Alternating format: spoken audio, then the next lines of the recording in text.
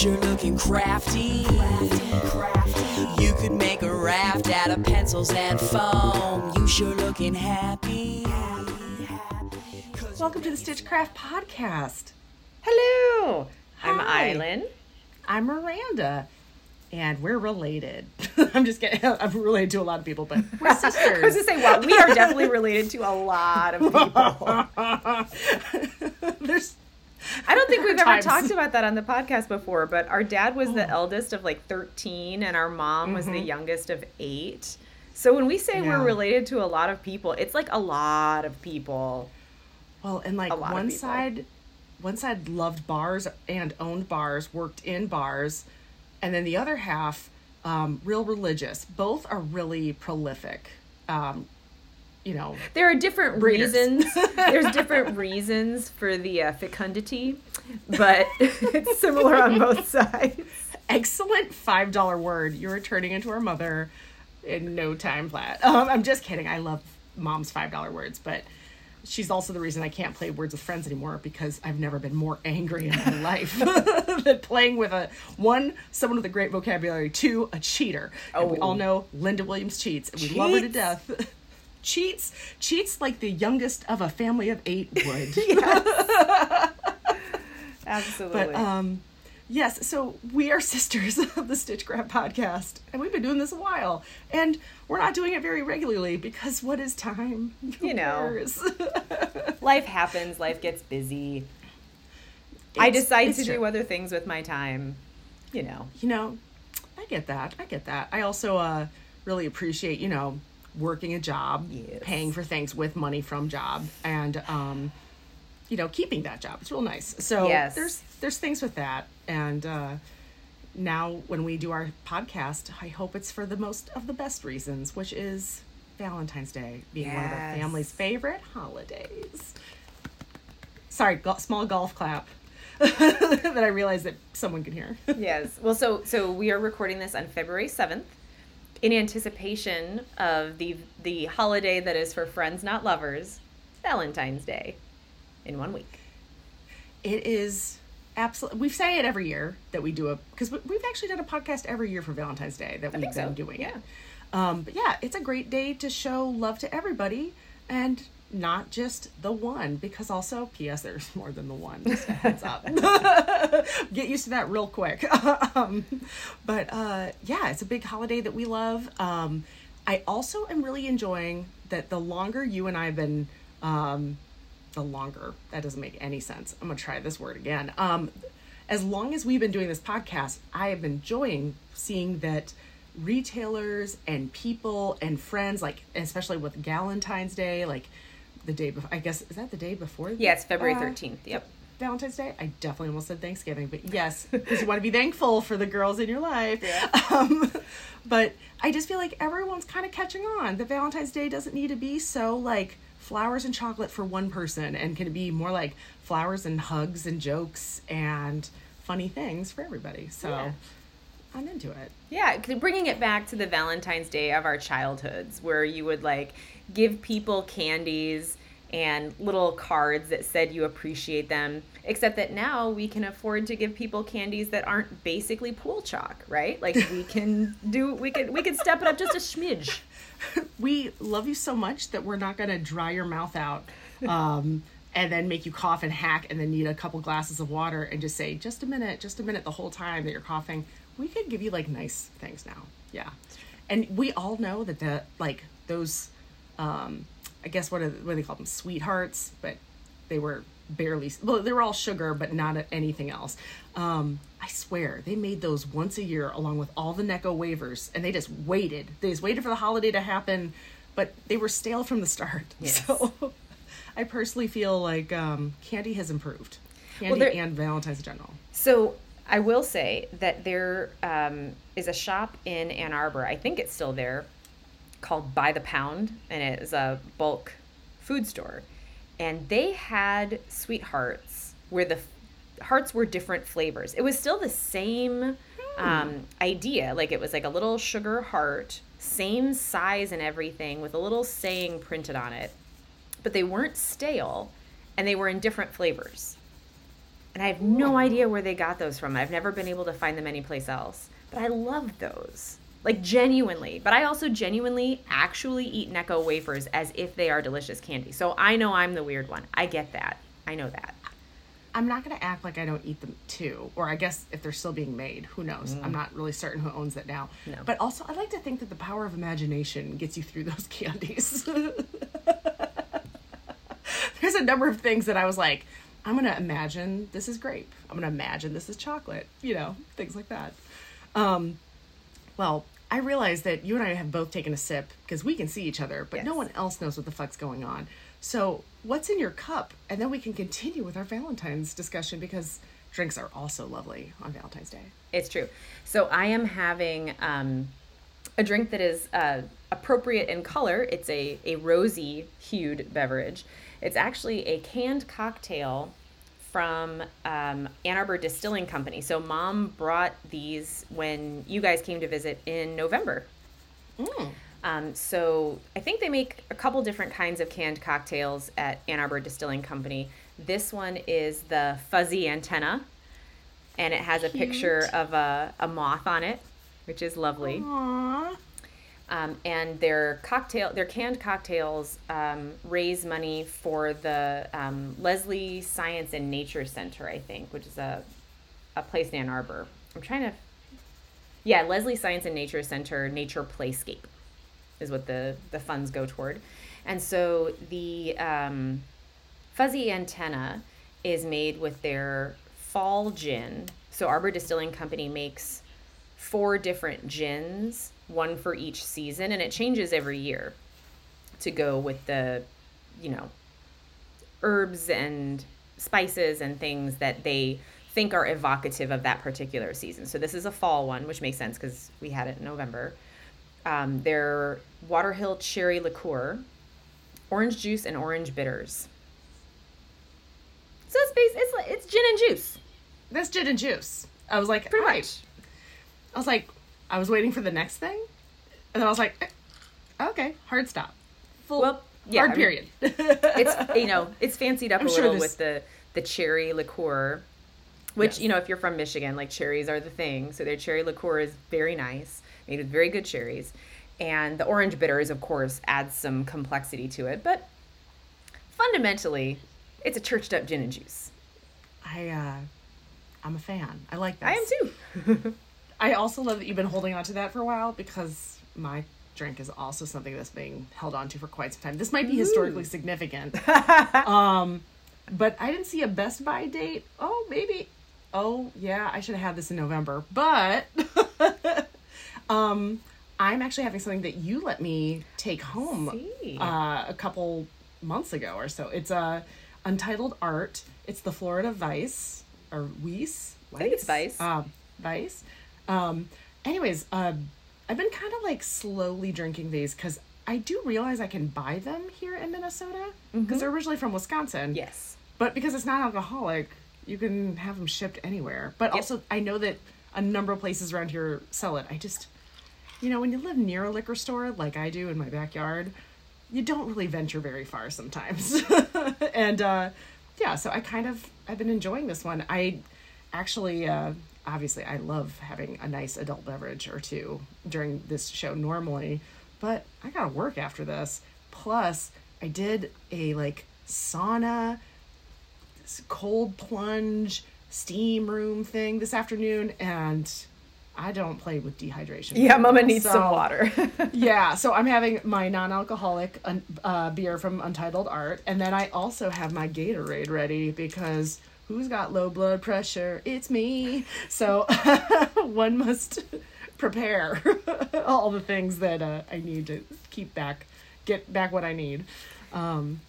I do really yeah. love those Untitled Art non-alcoholic beers. So Pat and I have tried non-alcoholic beer from a lot of different places.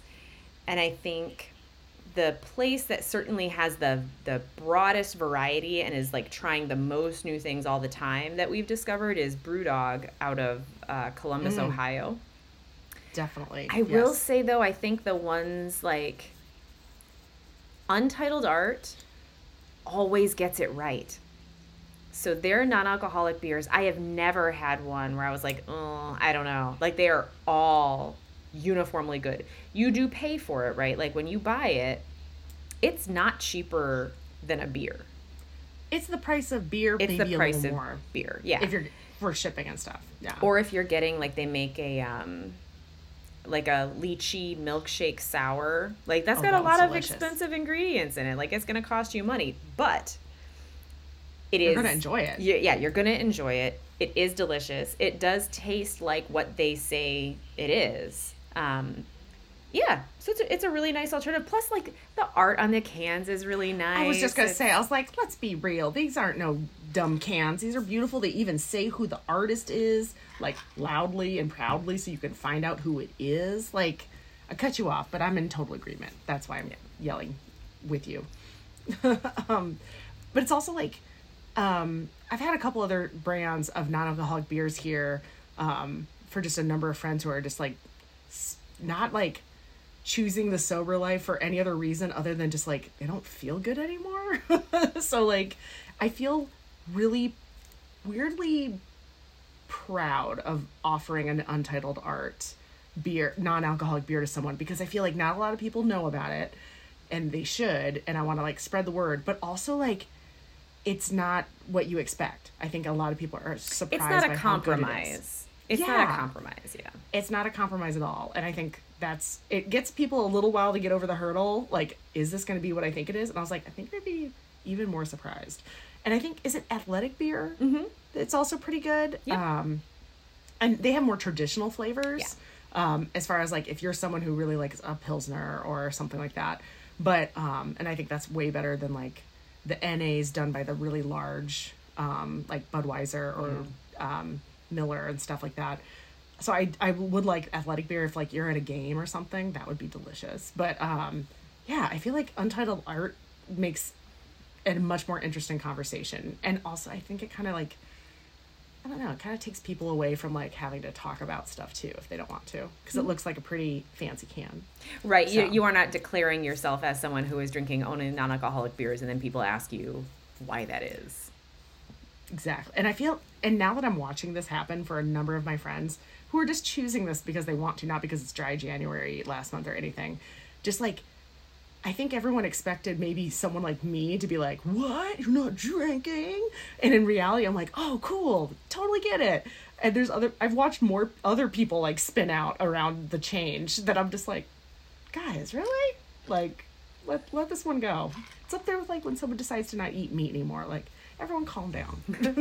Well, I will say that I have heard something that I was surprised by.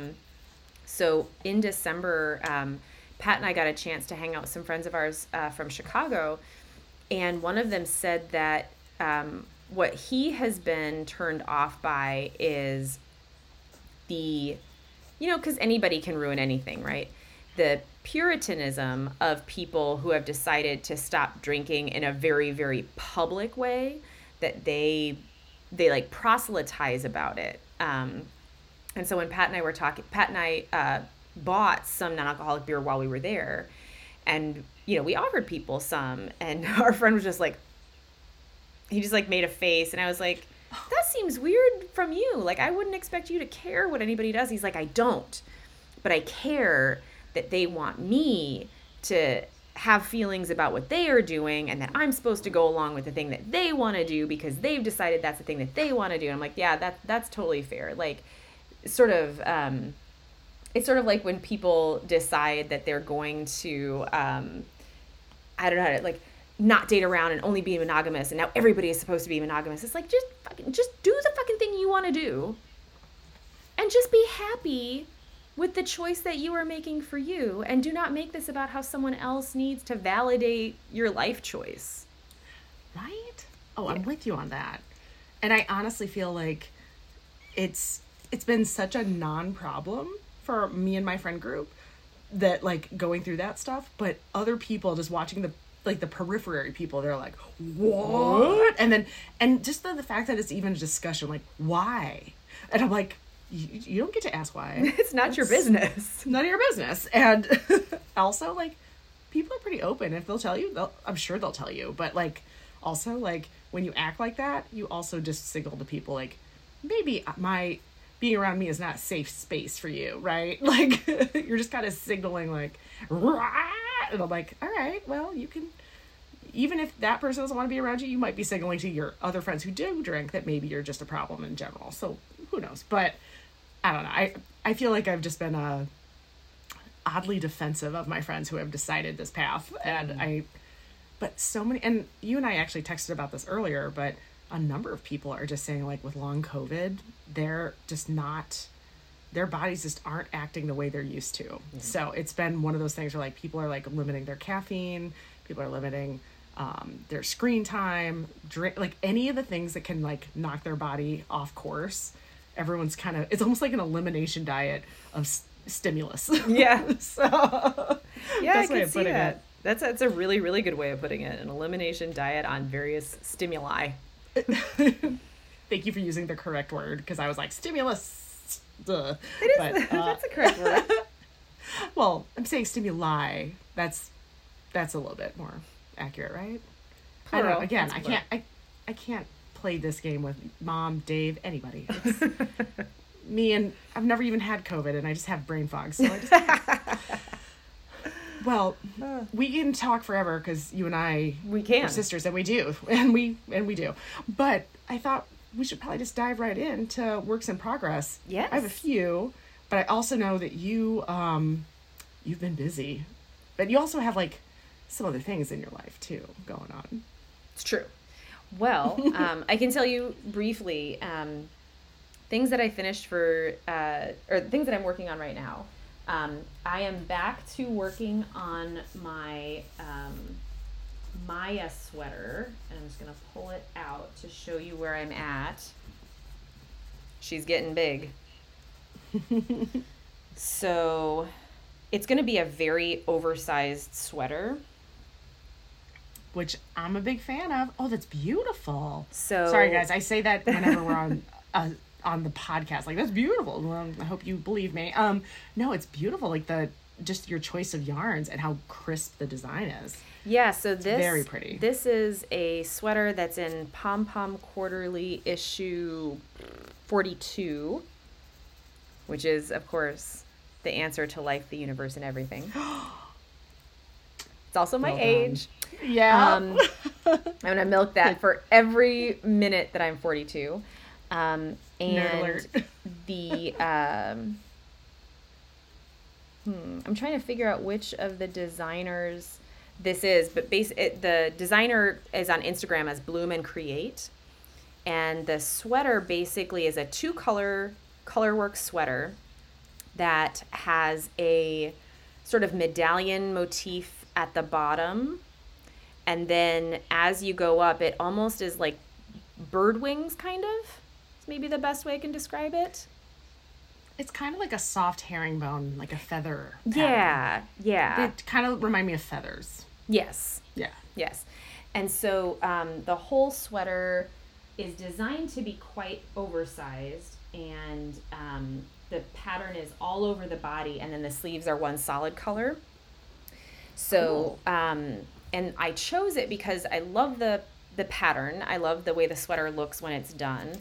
And also because I wanted to learn a new skill, which is steeking.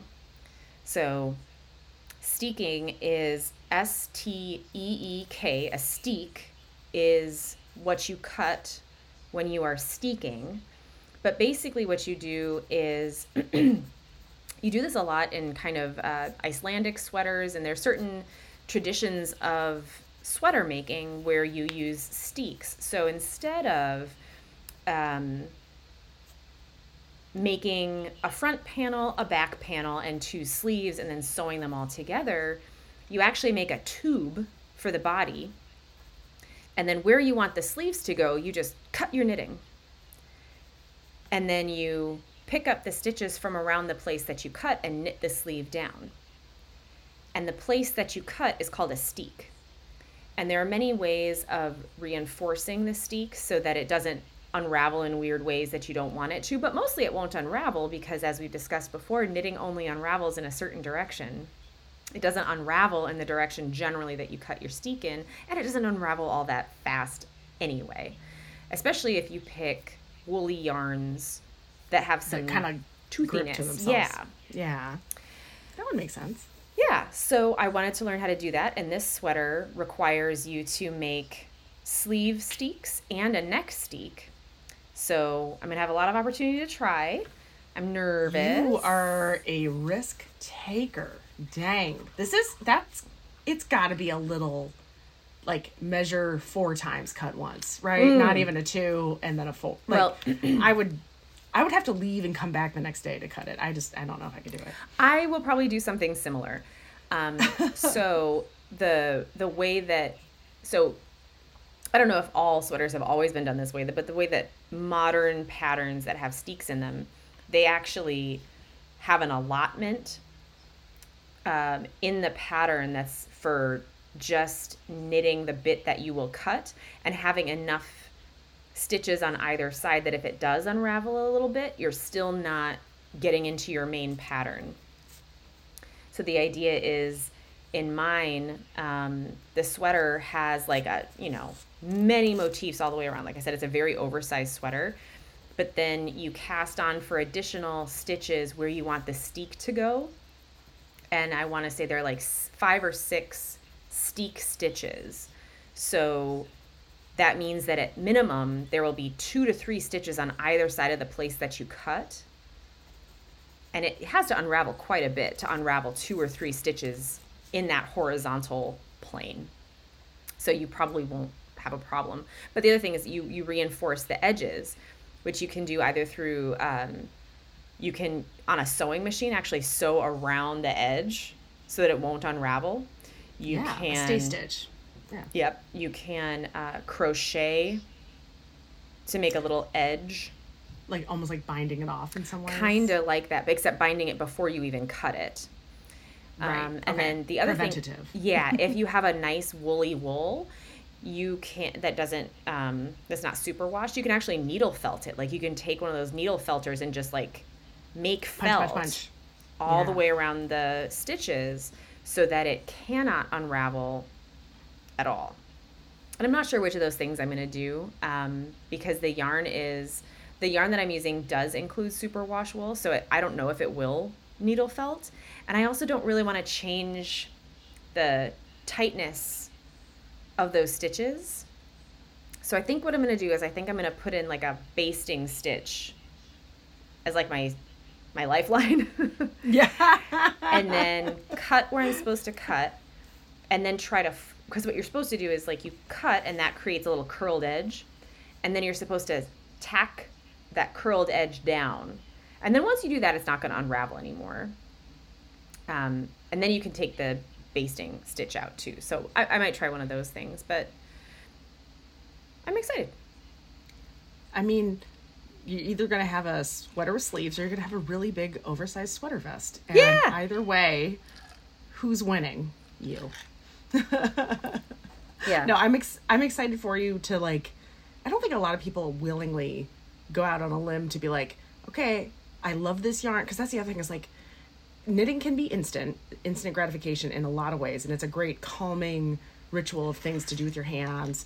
And I imagine you get attached to the yarn you pick. You get attached to the pattern. You get attached to things. Absolutely. And so the idea of cutting it, like I don't want to say it's a Buddhist principle of like nothing is real and all things go and whatever, but that's really hard. It's really hard to be like, okay, time to cut and pray. Like, Yep. So good for you.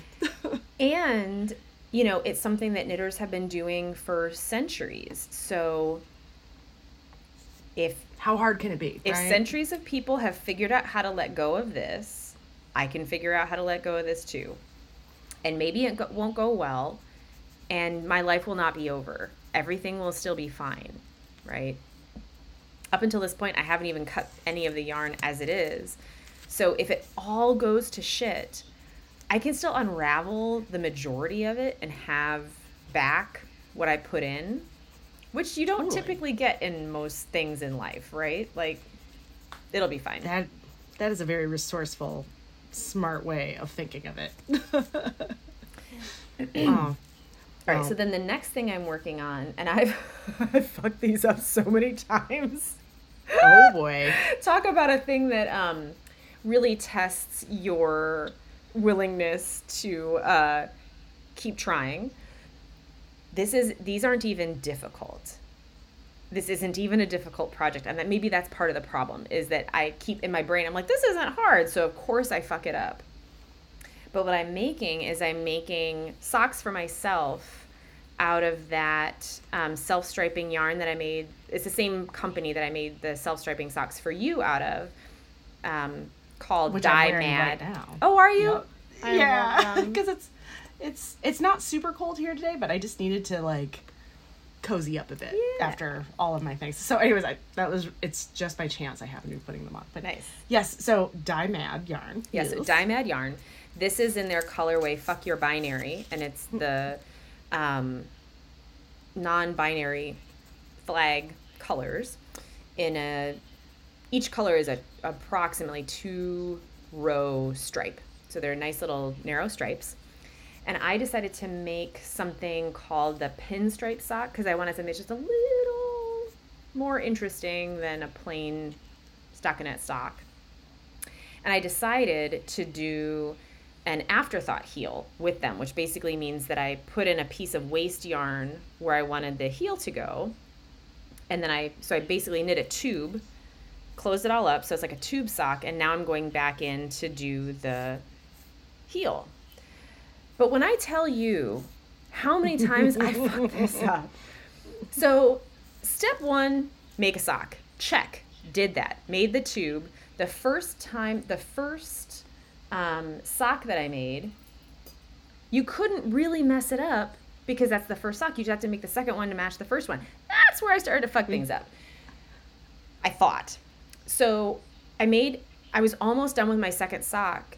And I was like, there's something about that that's wrong. And I held it up to the first sock. The heels were in completely different places. I don't even know how I don't know. I mean, do you need me to get, I have Grandma Marge's old knitting counter that she used to wear around her neck. If you want it, I'll send it to you. So you can go click, click, click, and just make sure you got, did I just talk shit to you? Was that like a knitter shit talk? I think it was. Yes. And it wouldn't have saved me anyhow. Really? So here's why I think that wouldn't have saved me. Because in order for the knitting counter to work, you have to use it. Oh. I already wasn't doing things that made any sense. There's your problem right there. Okay. Right? So then I unraveled it. I unraveled the second sock. And then I every few rows, I would check to make sure that I was putting the heel in the same location. I did on the second time, put it in the correct location. Got all the way to the end of the sock, made my little toe, and then I went back and I was like, that heel doesn't go all the way across the sock. I miscounted the number of stitches I was putting on scrap yarn for the heel. Oh, so that's why they were So it's going to be a narrower heel. This is a new fuck up. This is a different fuck up from the first. Well, it's like the distance, the rows versus you were saying like, I just decided to give myself a thumb size heel versus a giant's heel. Mm-hmm. And so I was like, well, that sock is going to go in the corner and think about what it did. And I'm going to work on the one that was the first one that I didn't mess up. Except. You messed it. Oh my. Girl, when I tell you. I put the heel in the correct spot. I put the correct number of stitches for the heel. I'm working on the heel right now. It'll be great. If you lay the sock flat, you can see that I twisted the toe. Oh no. Why? Yeah, it's shaped. It's wrong. I twisted. I don't even know how. I don't even know how. You are an extremely accomplished knitter, and I'm not saying that just because you're my sister. Whenever I talk to my coworkers who are fashion designers, many people are really impressed with everything you do. Mm-hmm. And that this is your calming activity, which is absolutely stressful to the rest of us. But also we're being paid for that, so it happens. But do you think that this is have you had this kind of mistake before? Like, could it be just because it's a self-striping yarn so it deceives your eye a bit? Or Is it because you haven't worked with this in a while since you made the other socks? You know, Well, I'm so- just trying to think, like, what do you think might have happened? Because I feel like other people who are even not as accomplished as you would probably come across something like this too. Yes. So one issue that I did have that's completely unrelated to all the things that I just talked about is that the second sock was much looser than the first one. And that was because I knit them at 2 different times in my life. So I'm guessing there was differences in like the humidity in the air, how the yarn was slipping over the needles, how tightly my hands were tensioning everything. So I was already thinking that I had to unravel the second one because it just didn't, size-wise, it was very obviously a different size. I actually had the same problem when I knitted those really thick mittens for you from the Malabrigo Rasta yarn. Yeah. I had pulled that from the center of the skein, and so the first mitten was a physical different size from the second mitten, even though everything was tension. identical because of the tension. So I do think that contributed. But the other thing I think is just that I regard these as simple. I don't regard my sweater as simple. And I defy you to find a place where I messed up that color work. No, it looks beautiful. Right? Like It's very that crisp. color work is perfect. And it's because I know that I have to pay attention to it, and therefore I do. I still find it relaxing. It is still soothing to me to do it. It's just as soothing as the socks. But my brain says, you don't really have to pay attention to these socks.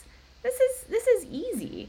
And They what's stripe themselves. well, Yeah. yes, and what's funny is the other thing I didn't mess up in the pinstripe sock pattern, in order to get the pinstripe effect, you slip the same stitch, you slip it every other row so that it kind of tightens together and makes this little pinstripe look. Never mess that up. So apparently, But that's the thing I think I have to pay attention to, because it'll look Which- weird if I don't. I find this fascinating. Like, it is really, you don't sit yourself down and have like a chit chat about, hey brain, this is what I need you to pay attention to. And please listen, because your brain's going to be like, yeah, okay, sure. What? Like, it's going to do what it's going to do. But it's just, that is really fascinating. And That I is- have for our next segment, we will come back around to this idea. Interesting. But I'm holding on to one of my things to talk about in our next segment. Excellent. What are Well- you working on? Okay.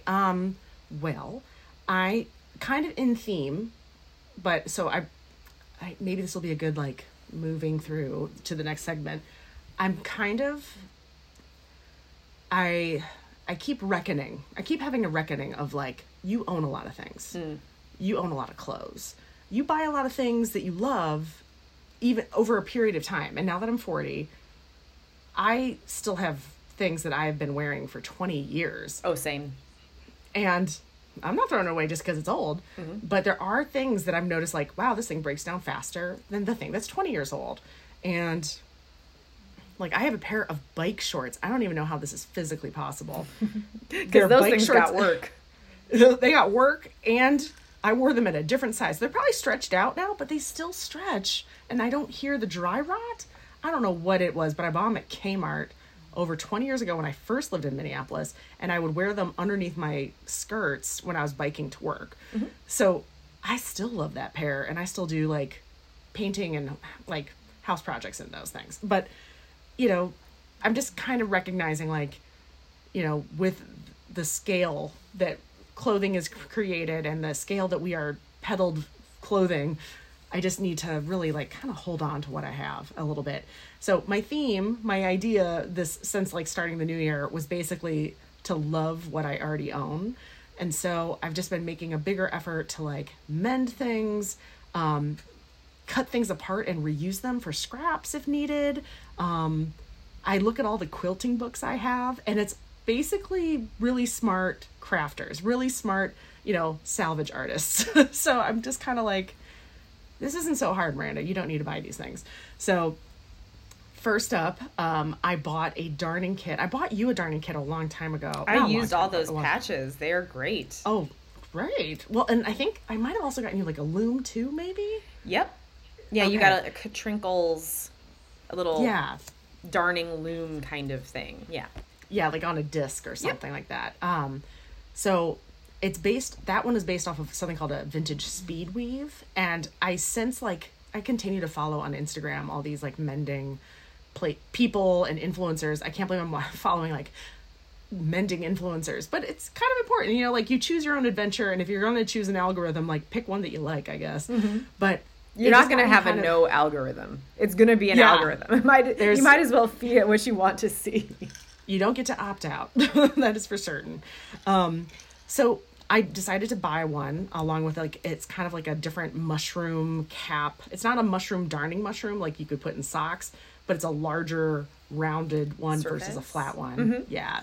Just so you can have like bigger areas. And I'm a bigger girl and, you know, I just kind of need a little bit more space to work with. So that's coming. I actually ordered it from Ukraine. But I kind of thought like, I'm in no rush. These things still have holes.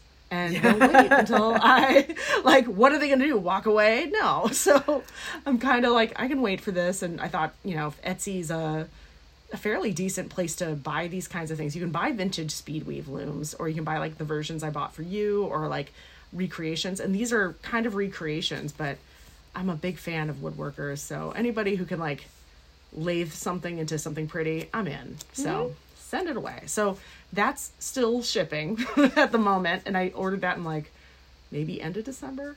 The other thing I got was, you know, 20 years in the making. I finally bought a serger. Look at you. We were talking about that a couple months ago. I was like, I want to do it. And everyone's like, yeah, you should do it. You totally should do it. Yeah. And already, like the first night that I had it, that I could get it to operate, because that's a whole nother learning lesson, a whole lot of learning curves. Took me right back to studio in fashion school. That makes me really upset that I'm like, why am I not number one? Why is this not working? P.S. I was never number one. I think just because you're the craftiest person in your home, like in your home friend group, doesn't mean you're shit anywhere else. So, but you know, the serger, I vowed to never use it, but I loved using it whenever it was threaded correctly at school. So I was like, oh, I want one so bad. So yeah, I think we talked about it a while ago, but I went to Dr. Willie's, our local dude here in town that a lot of my friends go to get like their sewing machines maintained or fixed. He also does like knife sharpening and stuff. And this guy, Dr. Willie, as he says, he's Dr. Willie because he has a lot of patience. Waka waka, because slow life, right? Slow life, cleaning and fixing machines. Anyways, we talked right before Thanksgiving, and I saw a serger in his place, and I was like, oh, how much, for this one? And he's like, you don't want that. And I'm like, why are you selling it? And he was like, you don't want that. And I think he knew who I was based on the machines I brought to him to fix. And he was like, you need something that's never gonna have electronic parts or something with a circuit board. Like, he's like, this is all geared and, belt driven kind of thing. So he repaired I think it's a Husky lock. Yeah, a Husky lock from I think the mid 90s or something like that. It's 4 spools, but bless this man, he took 2 that were broken and cobbled the parts all together so that I could have one. And then he wouldn't let me pay for it until I could rethread it more than once and make it work. Oh, that's really cute. Oh, it's real cute until I was there for 90 minutes. Oh, and my favorite part, I'm there wearing a sweater and jeans, and he hands me the long needle nose pliers, bent needle nose pliers, so I can thread through. And every time he's doing it, it's like a conductor leading a symphony. He is just he can do it all with one hand almost. I'm like, I got it, Dr. Willie, I can do this. No problem. Yeah, only been working on machines since the 70s, before I was born. So what do I know? Anyways, I'm sitting there, the lights, I have all the light available to me. I have all the needle nose pliers in my hands. I'm just looking, pulling, doing everything, not getting the tension right, not getting it to loop. My loopers on the bottom, ultimate nightmare. I even filmed this man. I have 2 videos. Both are one is 5 minutes long, and then the other one is 14 minutes long, because he's like, he's making a bunch of noises, and I'm like, what? Tell me more. like, show me your ways, like your knowledge. No, he was just as frustrated, but Oh. I wanted to then watch them and then just do it again. No, all the smartest but oldest ladies showed up right when I was trying to learn how to do it. And they kept asking, oh, are you another worker here? Are you helping Dr. Willie fix machines? And I was like, I know it looks like I'm struggling here, but I'm actually, or not struggling. It looks like I'm supposed to be here because I look very focused. I'm just an idiot. Like, that's really why I'm here. He won't let me leave and he won't let me pay until I get it to operate. Move on. Really? And I only planned 30 minutes for that lesson, and I was there 90 minutes, and I was like, well, guess I'm running errands another day because I live here now.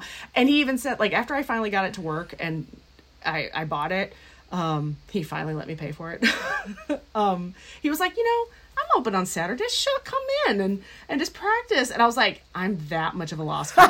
Wow. Maybe he just wants to spend time with someone who knows who appreciates these things. No, he doesn't. Because that man, I loved getting to like listen in on it. I was like, as I'm trying again and again, and every single time I'm like, and I rip the threads out and like go right back through all the things.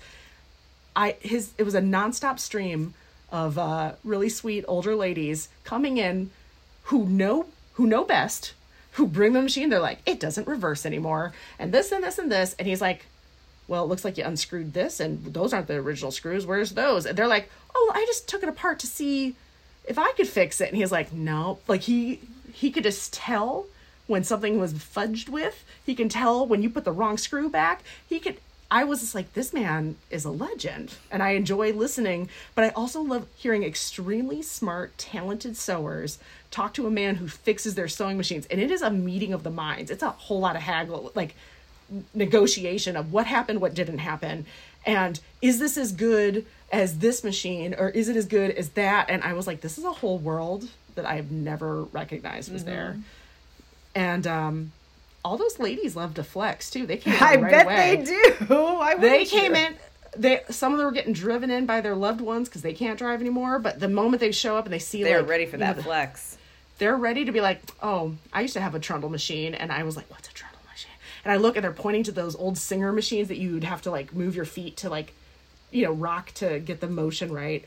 They just wanted to flex on everything. They all had something to say about certain brands. I was like, is this my future? Is this where I'm headed?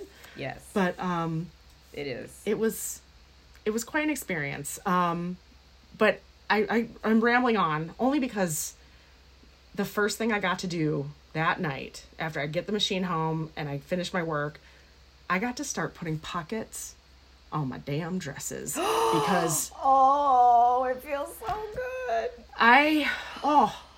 The inequality, the delta between the products that we are sold versus the products we deserve. Yes. Crazy. Yes. So I have 2 dresses from ASOS. I accidentally bought 2 because sometimes ASOS can be really cheap because it is fast fashion and stuff like that. And I sometimes forget that I might have looked at a style and added it again.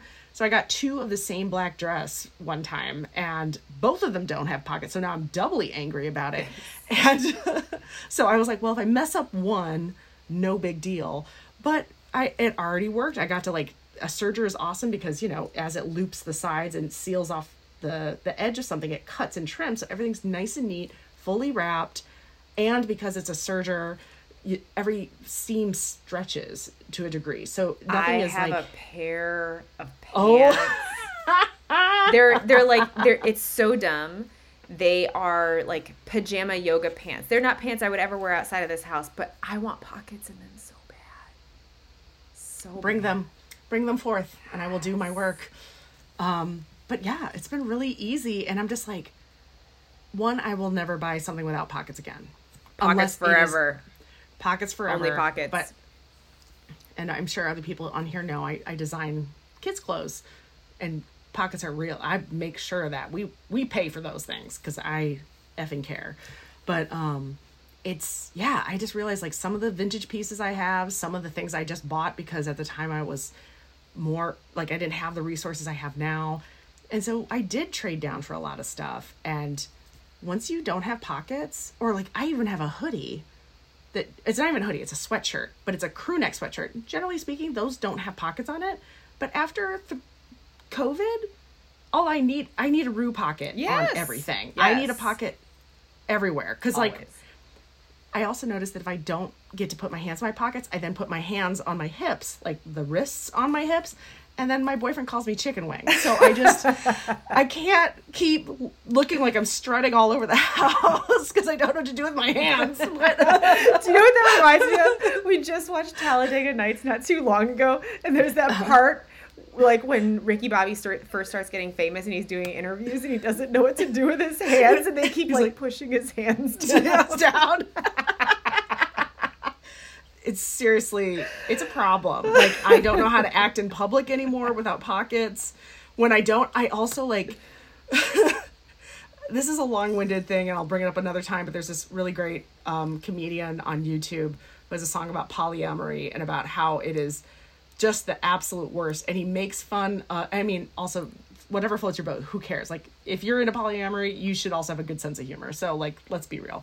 But he has, like, a line in his song about polyamory, about how, like, if you're, like, one of those nerds who likes to neg on women or other people, but then when you try to shove your hand in your pocket rejects you, I'm just like, I feel like I'm always constantly looking for a pocket, and it just looks like I'm like, wiping crumbs off my shirt or that my pockets are rejecting me. Like, it's ridiculous, but it matters, damn it. So anyways, I'm on Operation Apply Pockets to everything I own, and it's been great. And I get to make them as big as I want. I've learned a whole bunch of things in the process. I also like, so exciting. It's super exciting. So those are my works in progress for that. I had a bunch of stuff for Christmas that I was working on, but it has been kind of like, I don't know. I just, since our father passed, I've just like become real about my energy and like how much time and focus I have. And I just lose steam sometimes. So. I sent my Christmas presents to my friends January 30th. Hey, I finished it 2 weweeks earlier. So I finished in January, but I finished 2 weeks earlier and I just didn't send them. It is what it is. Isn't there like an Orthodox version of Christmas is later sometimes, or Easter's later? I don't know, something like that. And also, nobody cared. No, absolutely nobody cared. And I will throw out there that in my lab, for example, my grad school lab, my boss used to always throw a winter doldrums party. He never threw a holiday party. He would throw a party at the end of January or usually in the middle of February, because that's when everybody is bumming out. It's when they need it. Yeah. So nobody seemed to mind. And in fact, I got multiple messages that were like, oh, today was a rough day, but I got your package today. Aww, that's awesome.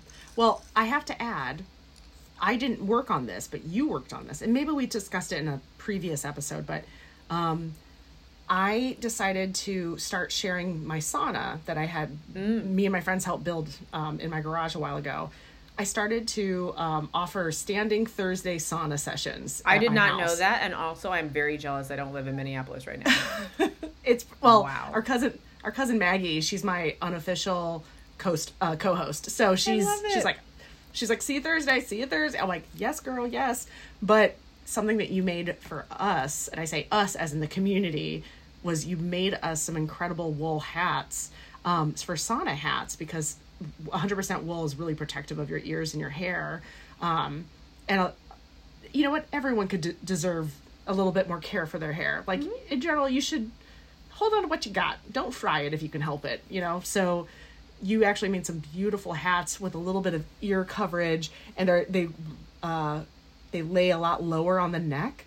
And they fit, you did different tensions and sizes a bit, and they fit so many different heads. It's great.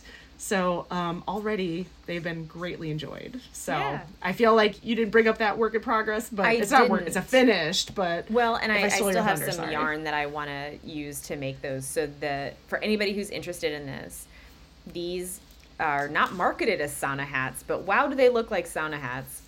It is the Pearl Soho garter stitch ear flap hat.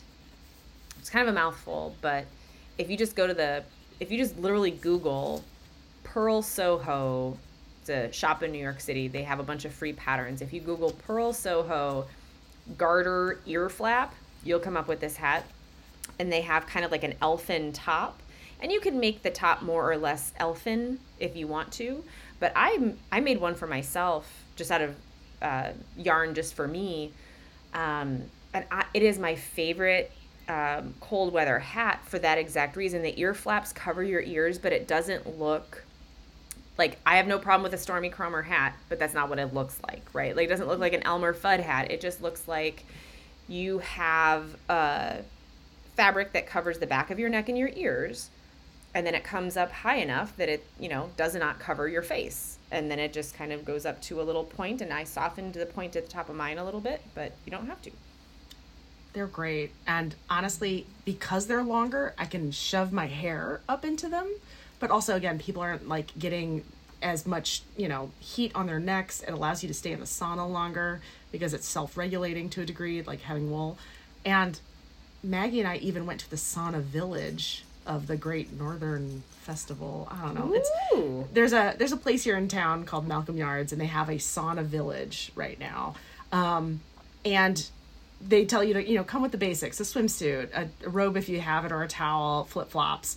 But I was like, Maggie, do you want a sauna hat? She's like, yeah, bring it. And we got so many compliments just because people are like, they're like, oh, where did you get that? Or is that, and I was like, oh, my sister made them. They're like, your sister made them? And I was like, yeah. And both me and Maggie were just like, we even got to go in the cold plunge. We wore them into the cold plunge baths and everything. And you don't realize how nice they are until you're wearing them. And you're just like, oh, I can hang out here a little longer. I don't have all this sweat dripping in my face. And that wool, like when we were growing up, I didn't appreciate this. Our parents tried to tell us this, and I did not appreciate it because we were of the generation that was like probably the second generation that really had a lot of synthetic fabrics, and we were sold that synthetic fabrics were like perfect for everything. You can wash them in the washer and dryer, which you really shouldn't either. But yeah, they said that. It's true. But wool is amazing at how wet it can get without feeling wet. So you can sweat in the hat and you do not feel disgusting. It does not feel like you're wearing like a wet sopping garment on you. It can take the steam from the sauna. It does not weigh a lot. It kind of seems to defy physics. Like if it absorbs that much water has weight to it. Why does it feel like this? But it really is nice. It's excellent. And like even going into those like plunge tanks and things like that, it's just even the edges, you'd think, oh crap, I got the edge of the hat wet while I was like dunking myself or something. And they were fine. I was like, my hair was wet, but the hat really wasn't that wet. It was kind of wild, but they've been really, really great. So thank you for making those because they've been in use. Oh, good. I'm so glad. Yeah. So those are my works in progress, and also like obviously winter doldrums can be fixed by many winter activities like sauna. But yeah, I'm ready to move on to the next one, our next topic. But I just realized I was like, oh, I'm kind of rambling here. But yes. Well, let's move on to our favorite holiday, or one of our favorite holidays, I should say, Valentine's Day. Yes, please. Okay. Do you want me to start, or would you like to start? How about you start? Okay, so Valentine ideas. Mm-hmm. So I'll just tell you what mine is because anybody who listens to this, they're probably going to get one. Including you, Victoria. I try to mail them to you every year in New Zealand. It'll arrive in March or April, but hey, it'll get there. Hey, Valentine's Day is eternal. It's every day, okay? But this year, I decided to kind of like really take a step back from all the amount of trash I have and waste products that are made just to ship things to me and do things. So I actually I feel like my dentures are whistling. Sorry if you guys heard that. I don't have dentures, by the way, but my teeth decided to whistle. So I decided to use a lot of my mail and other paper goods that come with stuff. And I'm punching out using little like hole punches, like circular ones and oval ones, to make sustainable googly eyes. So it's kind of funny. That's so cute. But like, I love googly eyes. I used to put them like on things around my house. I had big ones on my fridge for the long time, but googly eyes are not very sustainable. They're plastic, and especially if you get the smallest ones, they're plastic domes, plastic bits, the little black bits or around for the, the googly eye part. And then the backing is also plastic. And it's just one of those things where like you can't ever recycle it. It's too small to be picked up by an optic recycler at a standard place. It's a mixing of clear, white, and black plastic. So it's just like Not the good fun for is you. great, and the fun is great for the moment, but they're gonna fall off too, right? So like what I really like is eyes. I like funny cartoon eyes on things. That's what we're really going for here. Yes. So by using a lot of my mail, sorry family cards from people, I didn't keep anyone's faces in there, so you should be fine. But a lot of those cardstocks are so nice. So using them as like the background for the white eyes, and then I've been using any other dark color I have for, the irises. But yeah, that's kind of what I've been doing. But I have a couple different, I'm sending out everybody a little it's like a tiny little envelope. I've learned how to create a little like self-contained petal envelope. So I've learned a lot along the way. I bet you did. Because I love a good craft. But yeah, so I have like a couple of those. I also like, besides having like round Cookie Monster shape eyes, but I also have like the side eye emoji, like the oval ones that are like staring real hard. And I even did some hard eyes ones too. So I'm kind of sending out these to people because who doesn't love like holding them up in front of your dog or your husband or a loved one or I a love the plant. idea of just putting them on your fridge. I thought that was a really cute Yeah. idea when you did that. I just love like a good I've seen good people also side eye. put them on like their plants, on the leaves on their plants.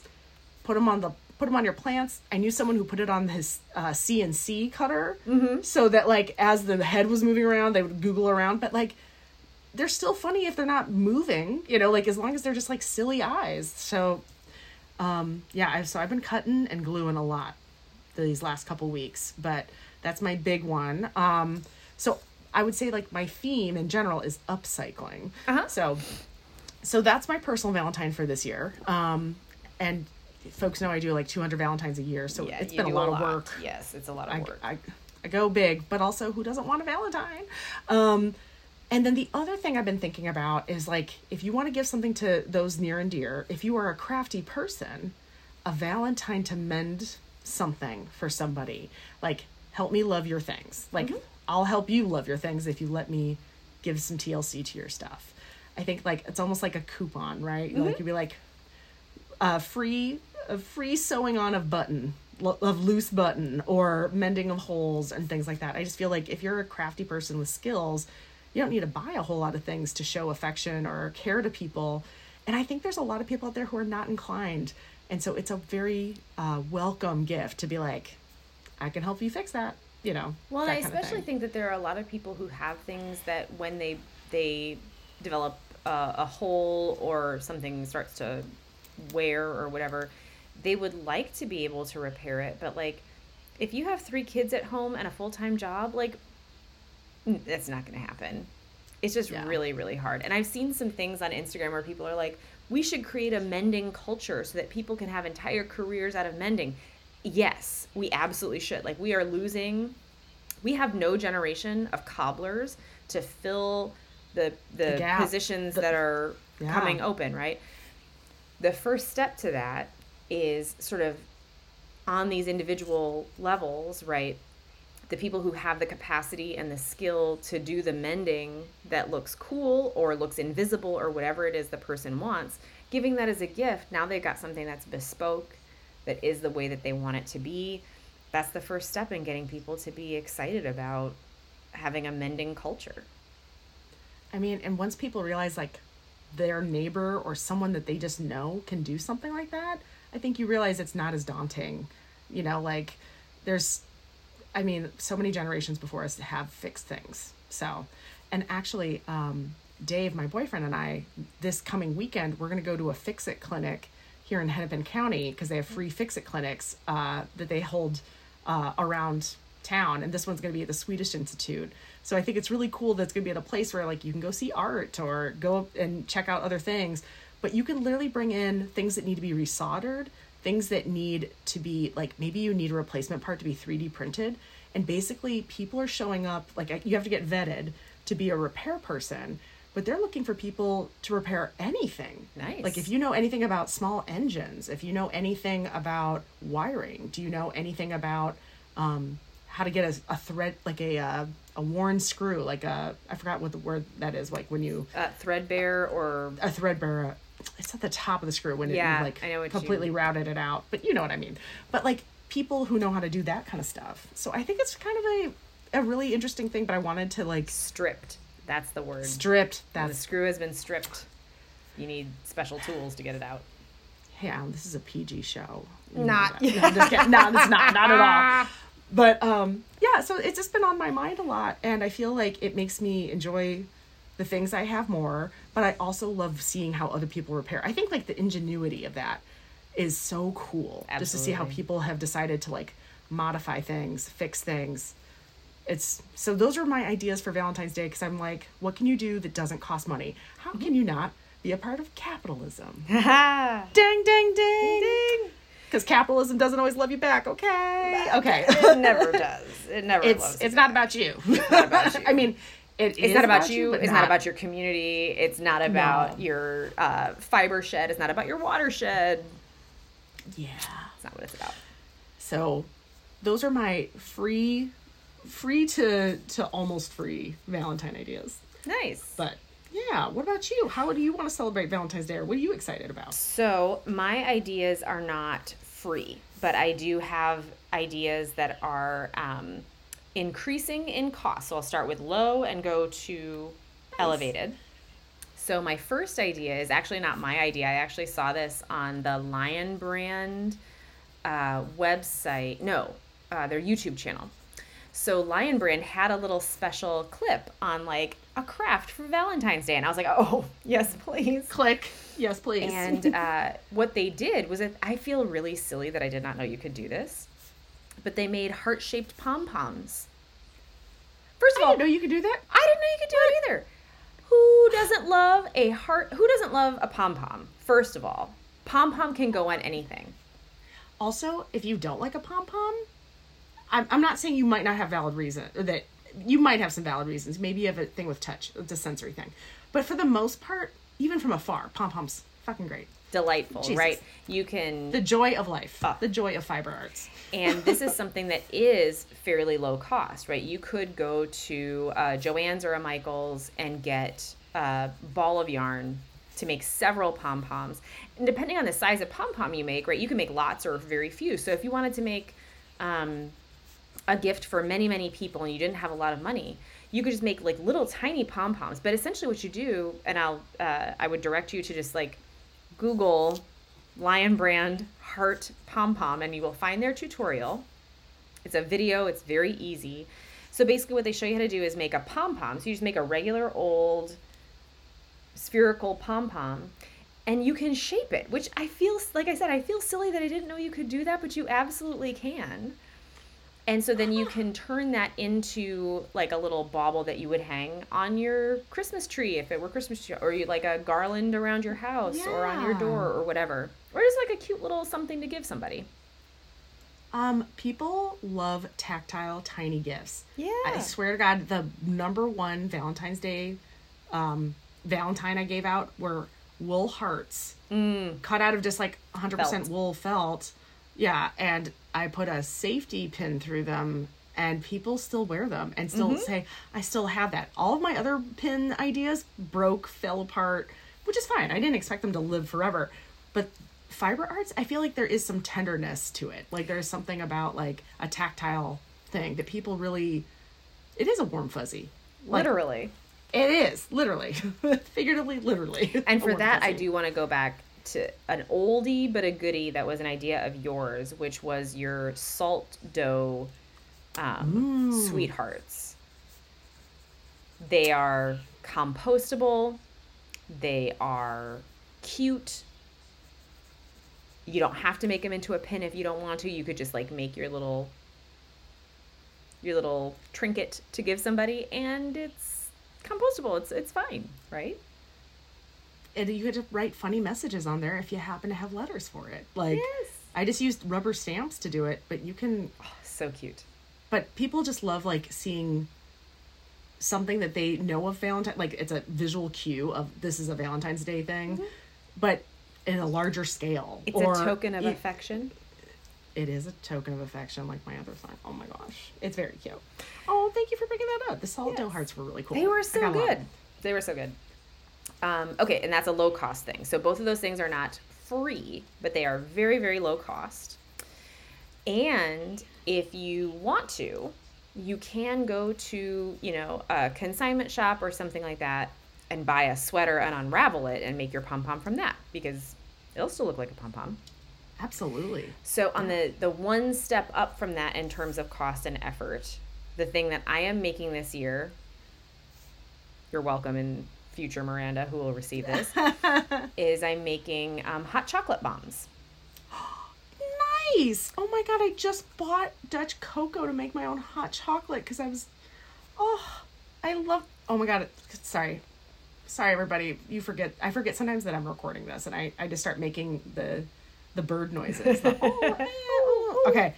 Hot chocolate bombs, tell me more. Yes, so if you go online, you will find tutorials that say like, oh, buy this silicone mold and all that type of stuff. And you can do that, right? Like the hot chocolate bombs that I'm going to make, I will make with a silicone mold to make them round because I happen to have one. Like I have a friend who gave it to me, and so I can do that. But I found a tutorial for making hot chocolate bombs with a muffin tin. So you don't need to, and a lot of people have muffin tins at their house already, Absolutely. right? And so Yeah. who cares if the bomb is spherical? All you care about is that it is an enclosed piece of chocolate that melts when it hits the hot water or the hot milk and releases all the powder from the inside. So you can do this with like basically any form of meltable chocolate. So like the melts that you can buy at a grocery store or chocolate chips that you have around your house, as long as you don't burn them when you melt them, But there are a lot of tutorials for how to like melt chocolate without burning it, basically tempering chocolate. Yeah. Or just watch the Great British Baking Show and then laugh real hard, then Google it. And then go, yes. For yourself. Yeah, because like they're professional. Not Exactly. nearly professionals. So if you have a muffin tin, right, you can buy the little muffin papers. You put those in. You put your tempered chocolate in that. You take a packet of Swiss Miss or whatever hot chocolate mix you have laying around your house or that you buy from the grocery store. You put that inside. You take a second one, pop that on the top of the first one, and you seal it with more of that tempered chocolate. You've got a bomb. And you can put, and what I'm going to do is I'm going to put like sprinkles inside. You can put marshmallows inside. Any sort of festive looking whatever you can put inside or outside, because Jaquetta actually sent me the kit and she has like candy googly eyes Cute. that you can put on the outside. That's adorable. Love And it. all of that, it does take a little bit of time, but not a huge amount of time and not a huge amount of money. It is more than the salt dough conversation hearts or the pom-poms, but that's like your next level up in terms of finances. And you're giving this in February. So it's cold everywhere. Yes. And people will be wanting the hot chocolates. And I also think there's a little bit more, like people might not want to eat all the candy from Valentine's Day because there's a lot of candy out there. True. But I think hot chocolate is like a pinnacle dessert. Like people get real excited for that. It also is, I'm not sharing this with anybody. Like It's for you and you're only giving- you. You're giving someone an experience, a time, and it's not a job. Yes. Do you know what I mean? Yep. I think that's an awesome idea. Very nice. Then my final idea, and this is the next level up idea, and this is a little bit more like the special thing that you would do if you have just a couple of Valentines. But at Christmas, and this is related back to all the things we talked about earlier, at Christmas, I made a bunch of this pattern called the Sophie scarf. The Sophie scarf is a paid pattern on Ravelry. It's not very much money. It's in Danish kroner, so I don't know the exact dollar amount, but it's a couple of dollars, maybe $4. And the pattern is for a very elongated crescent scarf, but it's really small. So it's easy to make in a very short period of time. So I'll show you the way that I would wear the Sophie scarf. It's like a little franche. Oh, it's jaunty. Yeah, It is. It's jaunty. It's giving me cravat without the bulk. But also it's just like a nice little tuck. Like you can make a little bow, you can put it or just tie it and tuck it, but Yep. it's not like a suffocating scarf. Exactly. So it's a very small little thing. You can definitely tie it in a little jaunty bow if you want.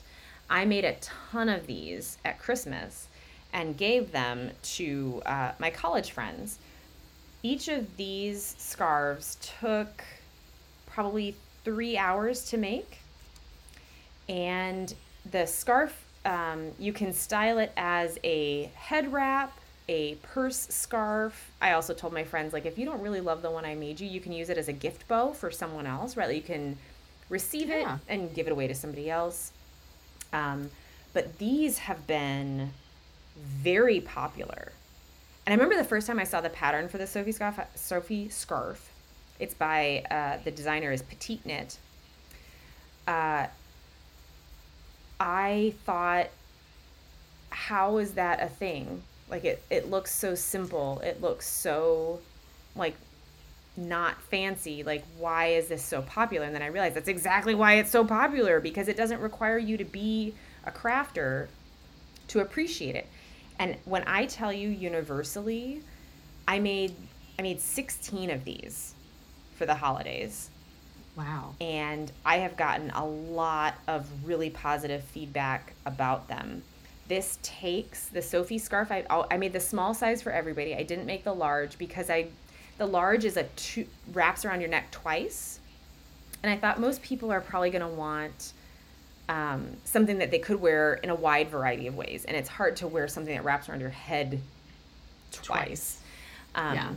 So the pattern takes 50 grams, which is half a skein. So you got 2 gifts in one skein. Yes. So that is actually also, I love that this is not requiring multiple skeins, because I think that's where, like, when you have that one orphan skein that you're just like, what am I going to do with this? Because I finished this project. It's not enough to do something bigger. This is like a perfect size. It's a use-up project. It is. And like I said, the first time I saw it, I was like, I'm not going to do that. It's so popular, but like, why? And then I made one and I was like, oh, I get it. Because in not very much time, you have something that is quite beautiful. It takes advantage of something beautiful that you own that you don't know quite what you want to do with. The pattern is for DK weight yarn, which means if you have a very special skein of fingering weight yarn, you can hold it double, make the same thing. So this is like the level more intense, right? If you have 200 Valentines, you will not be making this. But if you have 3 or 4 Valentines, Yeah. you can make this between when this episode goes live and when Valentine's Day happens. The Sophie scarf. I want to give a shout out to the Sophie scarf, because I struggle sometimes with, I don't want to carry a million things. And some of the scarves I own, I love them, but they're for like, I'm venturing out into the wild today. Like, I'm going outside for hours. I want a big thick scarf. But if you're going back and forth between like a cold place and a warm place, like a store or a theater or your friend's house, like, sometimes you just want a little scarf. You don't want the biggest scarf that you're not like, you're not going to go skiing in it. So I personally feel like this little neck warmer, or even wearing it as a hair tie, like, it's very flexible and you can stuff it in things and not feel like you are, sometimes when I stuff a scarf into my pocket in my coat or something when I'm putting it up at a restaurant, I'm just like, bulky. It's bulky and I pray I don't lose it. I hope it doesn't like fly out. Yeah. So I love the functionality of this, Yeah. and the carrying ability. So that's a great idea. And it's kind of gender like inclusive, depending on like how someone wants to wear it. Yeah, you know? absolutely. Anybody could wear it. There are a lot of pictures online of male presenting people wearing it, because so long as they are somebody who doesn't need like a really big, bulky something or other, like it's just a little tie, and you could necktie. just wear it untied altogether, right? And just like wrap it around the front, and it's just a little something that's under your jacket collar. That is I love something as simple as that is such a hit. It would make sense. Sometimes the easiest things are the best things. Very nice. You know, I hate to follow the crowd, but sometimes the crowd is right. You know, my boyfriend Dave's like, basic bitch stuff it's good for a reason, because maybe it is nice. Like, you can make fun of it all you want, but actually, like, maybe because people like it because it is good. Because it works. And you're allowed to like it. There's no, like, reason not to. I'm not saying that scarf is a basic bitch as much as I'm just like, it is simple and straightforward, but that doesn't mean that people won't like it because it's simple and straightforward. I think more reason to love it. Yeah. Says me trying to hold on to the things that she owns right now. Well, we went on a long episode today, but I think it's time for gold stars, even though I feel like we had a lot of good things to share today. So, would you like to start with gold stars, or would you like me to start with gold stars? I'll start with my gold star. It's not anything, big, but my gold star is reading for 10 minutes every night before I go to bed. I am not proud of this. I'm just going to tell you the truth. I barely read any books last year. Barely read any books. Not that I read none, but like I would try to sit down and read a book, and I couldn't really get into it, and whatever. I feel this. And I've actually I remember talking with some science friends of mine, that I spend so much time in the lab reading that I don't come home and want to read more. But then you realize that you have books that you want to read on your shelf, or your friends have told you, like, these are good books. You get gifts of books that you are very excited to read. And so I just had to kind of get myself back into it. And I remembered that when I was in graduate school, ages ago, my roommate, Sarah, I was complaining to her at that time that I was not reading any books. And I was like, who have I fucking become? Like, I love books. Why am I not reading them? And she's like, well, because you keep thinking about them as something that you have to, like, have a big chunk of dedicated time. And you don't need that. If you read, like, she's like, I read books, and the way I do it is I read for 10 minutes every night before I go to bed. And you will be shocked at what you can read in 10 minutes. And I did it. I love that. Back then. And I was like, oh my gosh, I am finally getting the chance. It's funny because, like, it's like, oh, I'm finally getting the chance to do this. I had the chance to do it all the time, but I was approaching it as if these books are big. I need to give them big time. I need to give them, like, I need to dive in and be there for several hours like I used to be when I was younger, and I would, like, have an afternoon that I spent reading a book. I also feel like the amount of time that I've actually been able to sit and read a book through an entire weekend, I like to think that this is like a glorious, amazing moment in time. It's happened like twice, maybe 3 times in my lifetime. Why am I like thinking that's the pinnacle experience? Or like, the only way, right? Like that other or the ways only way to I'm enjoy doing something. it are like somehow not indulging in it in the proper way. So, yeah, I went back to Sarah's old advice, and I am back to reading. I don't time myself, but it's pretty rare that I don't have an evening where I recognize that it was going to be bedtime in 30 minutes, which meant that I could read for 10 minutes, brush my teeth, wash my face, put my pajamas on, and get ready for bed. And I am back to reading. That is awesome. I am actually struggling with this because nothing like having a stack of books beside your bed that you're like, you don't read any of them. I don't read any of them. Or like, for some reason, I will wait to go to bed because I want to make sure I've given myself enough time, and then I'll read this book. And no, I'm exhausted by then. Like, I should just go to bed and enjoy my book in bed and then or not even bed, just near there, Yep. and go to sleep. Oh my God. That's a really simple and free gold star. I'm a fan. Well, my gold star is somewhat related, and we didn't talk about this beforehand, so I'm laughing a little bit about this. But as the new year started, not to say that the new year is like new for everybody, because a lot of people just have the same damn jobs, the same damn problems, and are going about their day every single day, whether it's January 1st or not. So I don't want to be like, there's a whole lot of privilege when you're like, it's new year, new me. But there's, what I do want to say though, is that I have been struggling to get started on a number of projects. And just like reading a book, I see these things as like my moment. This is what I'm here to enjoy. This is the thing that I am most concerned of. Like, I almost want to like tell people I can't hang out this weekend because this is the day that I am going to do the thing. And I was speaking, or not speaking, but just messaging back and forth with some people in a Slack channel at work for neurodiverse people. And we were talking about how perfectionism gets in the way Yes. of so many simple tasks. Like, and it's just the longer you wait to start, the larger and shittier it becomes. And like, the anticipation is worse. And someone said this to me, and I haven't even read this book, so I can't even, I pray I'm not like mentioning someone who's like really problematic or anything. But it was around the concept of shitty first drafts. And this is Anne Lamott. Lamott. Yep. And her I book. share that essay with all of my students.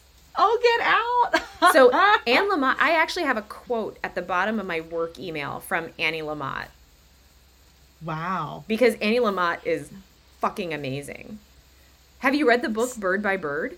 That's where this one comes from. Like, shitty first draft. She's like, good writers, they don't wait for their big novel. They do a first one, a shitty one, and then a second one, and a third one. But like, you can't get to the third, you can't get to the final point if you don't fucking start. And the reason this had come up at work was that we were all due at our company to do our year-end reviews. And technically, year-end reviews really aren't used to grade you. You think they are, but you've already been graded. Like, the work you've done is the work. Mm-hmm. But year-end reviews are really retrospectives for you to see where you've been and where, how far you've come, right? And for some reason, I can help anybody write their year-end reviews. I can help anyone write a resume. I can do anything. But when it comes to me, I just become this swirl of ideas and a swirl of that's not good enough, or this isn't worthy of talking about, or, things like that. And a lot of people in this neurodiverse Slack channel at work were like, I can't start. I have to wait until the last minute to get started because it's so overwhelming. And a number of people are like, well, you can just do a shitty one. You don't have to submit it, but just try it and just see how far it goes. And it's the same for any task at work, for that email, for that conversation.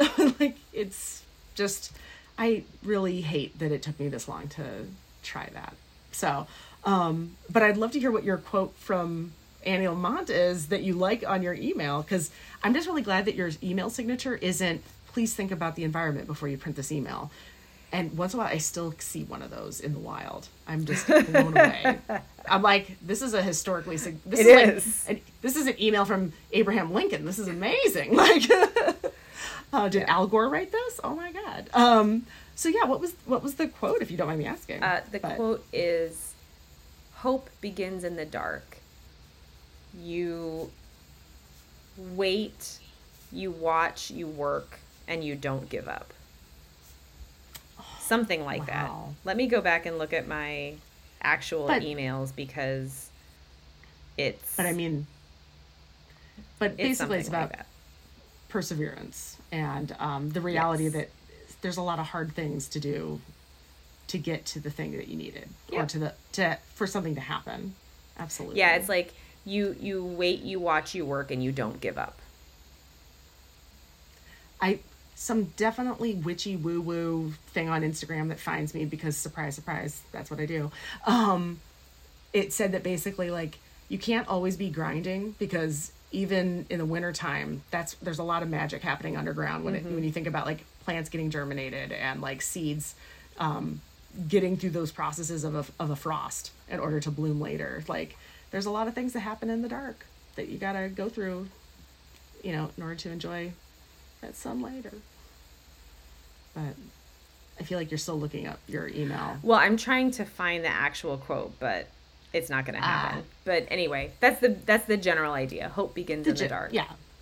I love that. And that's really, really, really nice. So Annie Lamott is amazing. And that book, Bird by Bird, it's fantastic. It's a book about writing, and everything about it is great. And like I said, the essay Shitty First Drafts, I give it to everybody in my lab because everybody is so fucking precious. Nobody wants to put out something that is subpar.